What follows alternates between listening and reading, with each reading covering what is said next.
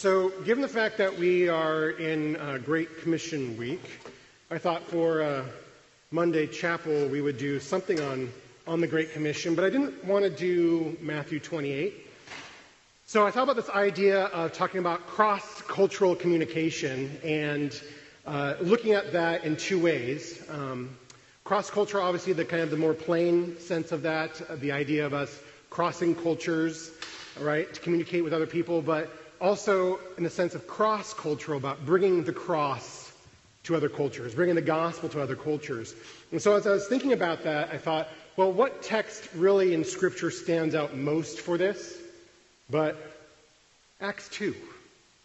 So I want to invite you to open your Bibles. We're going to turn to Acts chapter 2, and we're going to read about this story that might be very familiar to most of you.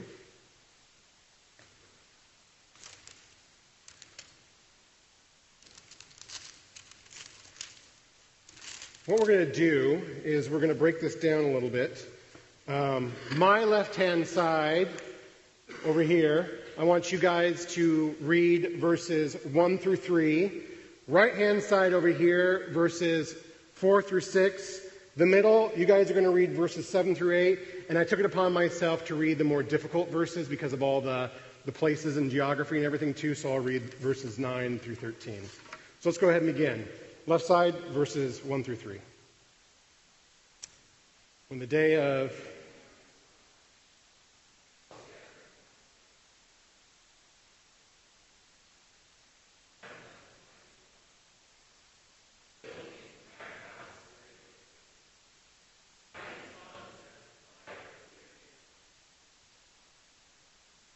All right, right side.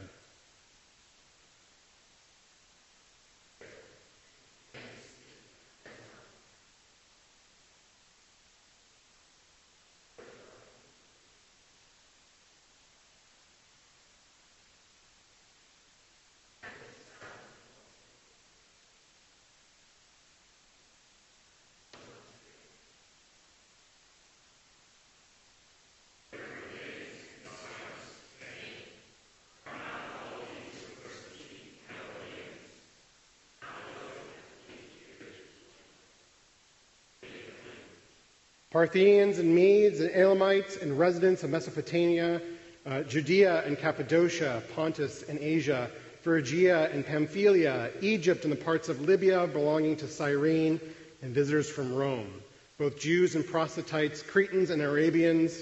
We hear them telling in our own tongues the mighty works of God, and all were amazed and perplexed, saying to one another, "What does this mean?" But others mocking said, "They are filled with new wine." So, if you have your own Bibles, I want you to write a little text note here, Luke chapter 10, verse 2. And I'm going to talk about this in a little bit, but I want to have us all read this together. Let's do this together. And he said to them, "The harvest is plentiful, but the laborers are few. Therefore, pray earnestly to the Lord of the harvest to send out laborers into his harvest." So here's the thing. Pentecost, I believe, is really starting to see that fulfillment of Jesus' words here, the idea of the harvest being plentiful, but the laborers are few. And what do I mean by that? Well, Pentecost itself, you have to understand, was a harvest festival. Okay? It was 50 days after Passover. It went by various names such as Feast of Weeks, Feast of Harvest, and Feast of First Fruits. It was the time when the barley harvest was done and the wheat harvest was beginning. It was literally a Thanksgiving festival, okay? And this was one of 3 times that Jews made the pilgrimage to Jerusalem in order to celebrate this. And I don't think it's just by mere coincidence that at a literal harvest festival, we see a birthday miracle begin. We see the birth of the church happen. And if you think back through the Gospels, you might remember even Jesus using very similar harvest types of themes in his teachings and parables, especially wheat, right? And how that is all connected with this idea of the harvest field and going out and making disciples and what have you. And what we see here in Acts chapter 2 is we see the disciples who are now those harvest workers going out and begin to go into that harvest field. If you will, just real quickly, Acts chapter 1, verse 8. Turn back to that. This is what I refer to as sort of the little commissioning. Most of us don't think about this when we think about the idea of the Great Commission. We think obviously of Matthew 28. But at the same time that Matthew 28 is going on, at the ascension of Jesus, Jesus also says these words to him. Verse 8, "But you will receive power when the Holy Spirit has come upon you, and you will be my witnesses in Jerusalem and all Judea and Samaria and to the end of the earth." What's really cool is if you want to understand sort of the format of Acts, just look at verse 8. Because we see that Holy Spirit come in Acts chapter 2, right? In Jerusalem, as all those Jews are gathered together. But then as you start reading through Acts, you see the spreading out of going to Judea and to Samaria, and obviously then to the ends of the earth, which at that time was the Roman Empire. Okay? So we start to see that fulfillment going on there. We also want to talk about, though, Old Testament connections in regards to what's happening here in Acts chapter 2. Genesis chapter 10 and chapter 11 have some bearing on looking at Acts chapter 2. Genesis chapter 10, real quickly, describes God who is creating the nations. This is the 70 nations that are put together. And what we see then in Genesis chapter 11 is those 70 nations, those people who are gathered together in rebellion against God. This is the story that you might be familiar with from Sunday school, right? This is the Tower of Babel story. So I want us to read that together. And so today on the screen I have where it says all, that's all y'all. And where it says pastor, that'll be me, okay? And then again, all y'all. So we'll start off with you. Let's begin. Now the whole earth.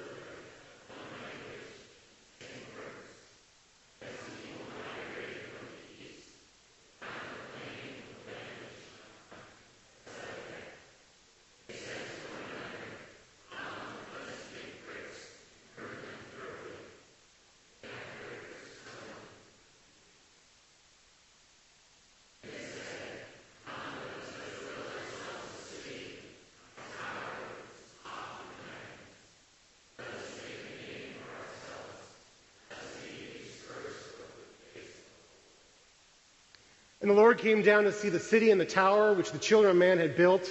And the Lord said, "Behold, they are one people, and they have all one language. And this is only the beginning of what they will do. And nothing that they propose to do will now be impossible for them. Come, let us go down and there confuse their language, so they may not understand one another's speech."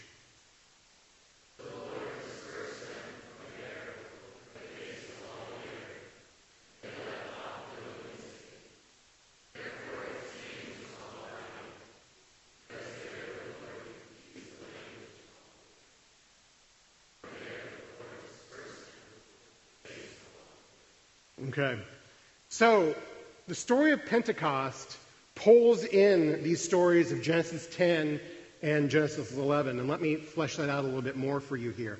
In the Tower of Babel story, as I already talked about, we know that this is humanity that's gathered together under a common cause, and it's not a good cause.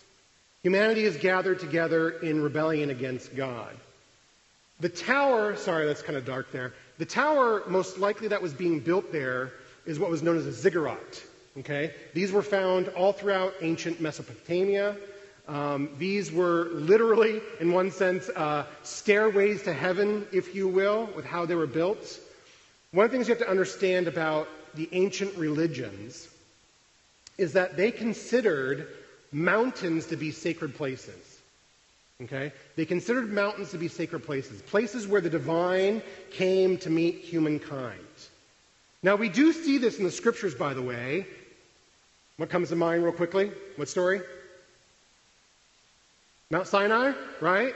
Mount Sinai in the Old Testament. We can also talk about the various mount experiences in the New Testament, right? Jesus on the Mount of Transfiguration. Jesus also, Sermon on the Mount. We can talk about Mount Calvary too as well. And then also Matthew 28, he is on a mountain, right? These are important things that we have to pay attention to. In regards to pagan religion, think about Greek mythology. Where do the gods reside? Olympus, right? Mount Olympus. Now, what does this have to do with ziggurats? Ziggurats were considered to be man-made mountains. They made them as places in order to connect with the divine. Now, here's the thing about the Babel story. We tend to get this wrong. We think that Babel was all about them building a stairway to heaven in order for humankind to reach up to God. That's actually not what's going on. Rather, in the ancient world, they built these man-made mountains, these ziggurats, in order to bring God down to them. Okay? They viewed it as a portal, as a place where the gods could come and visit them. And so what we see here is that in the story of Babel, is that they have a skewed concept of God in which they sought to recreate or to remake God in their own sinful image. So it's interesting that God actually does come down, right? But he comes down in judgment upon them. And God knows that if you let sin run amok, just go back to Genesis chapter 6, right? All kinds of horrible things will happen in society. So God confuses their language and disperses them. And we should view, by the way, God confusing their language and dispersing them as an act of mercy. An act of mercy. Now, let's talk about what this means in regards to Acts chapter 2. If you look back at Acts chapter 2, verses 9 through 11, we see all the description of all the Jews from those various nations. You could pencil in there, by the way, Genesis chapter 10. Because those 70 nations, and we don't have time really to kind of cash this out and see how this all connects together, but that's what we see is those 70 nations are there, gathered in Jerusalem. All right?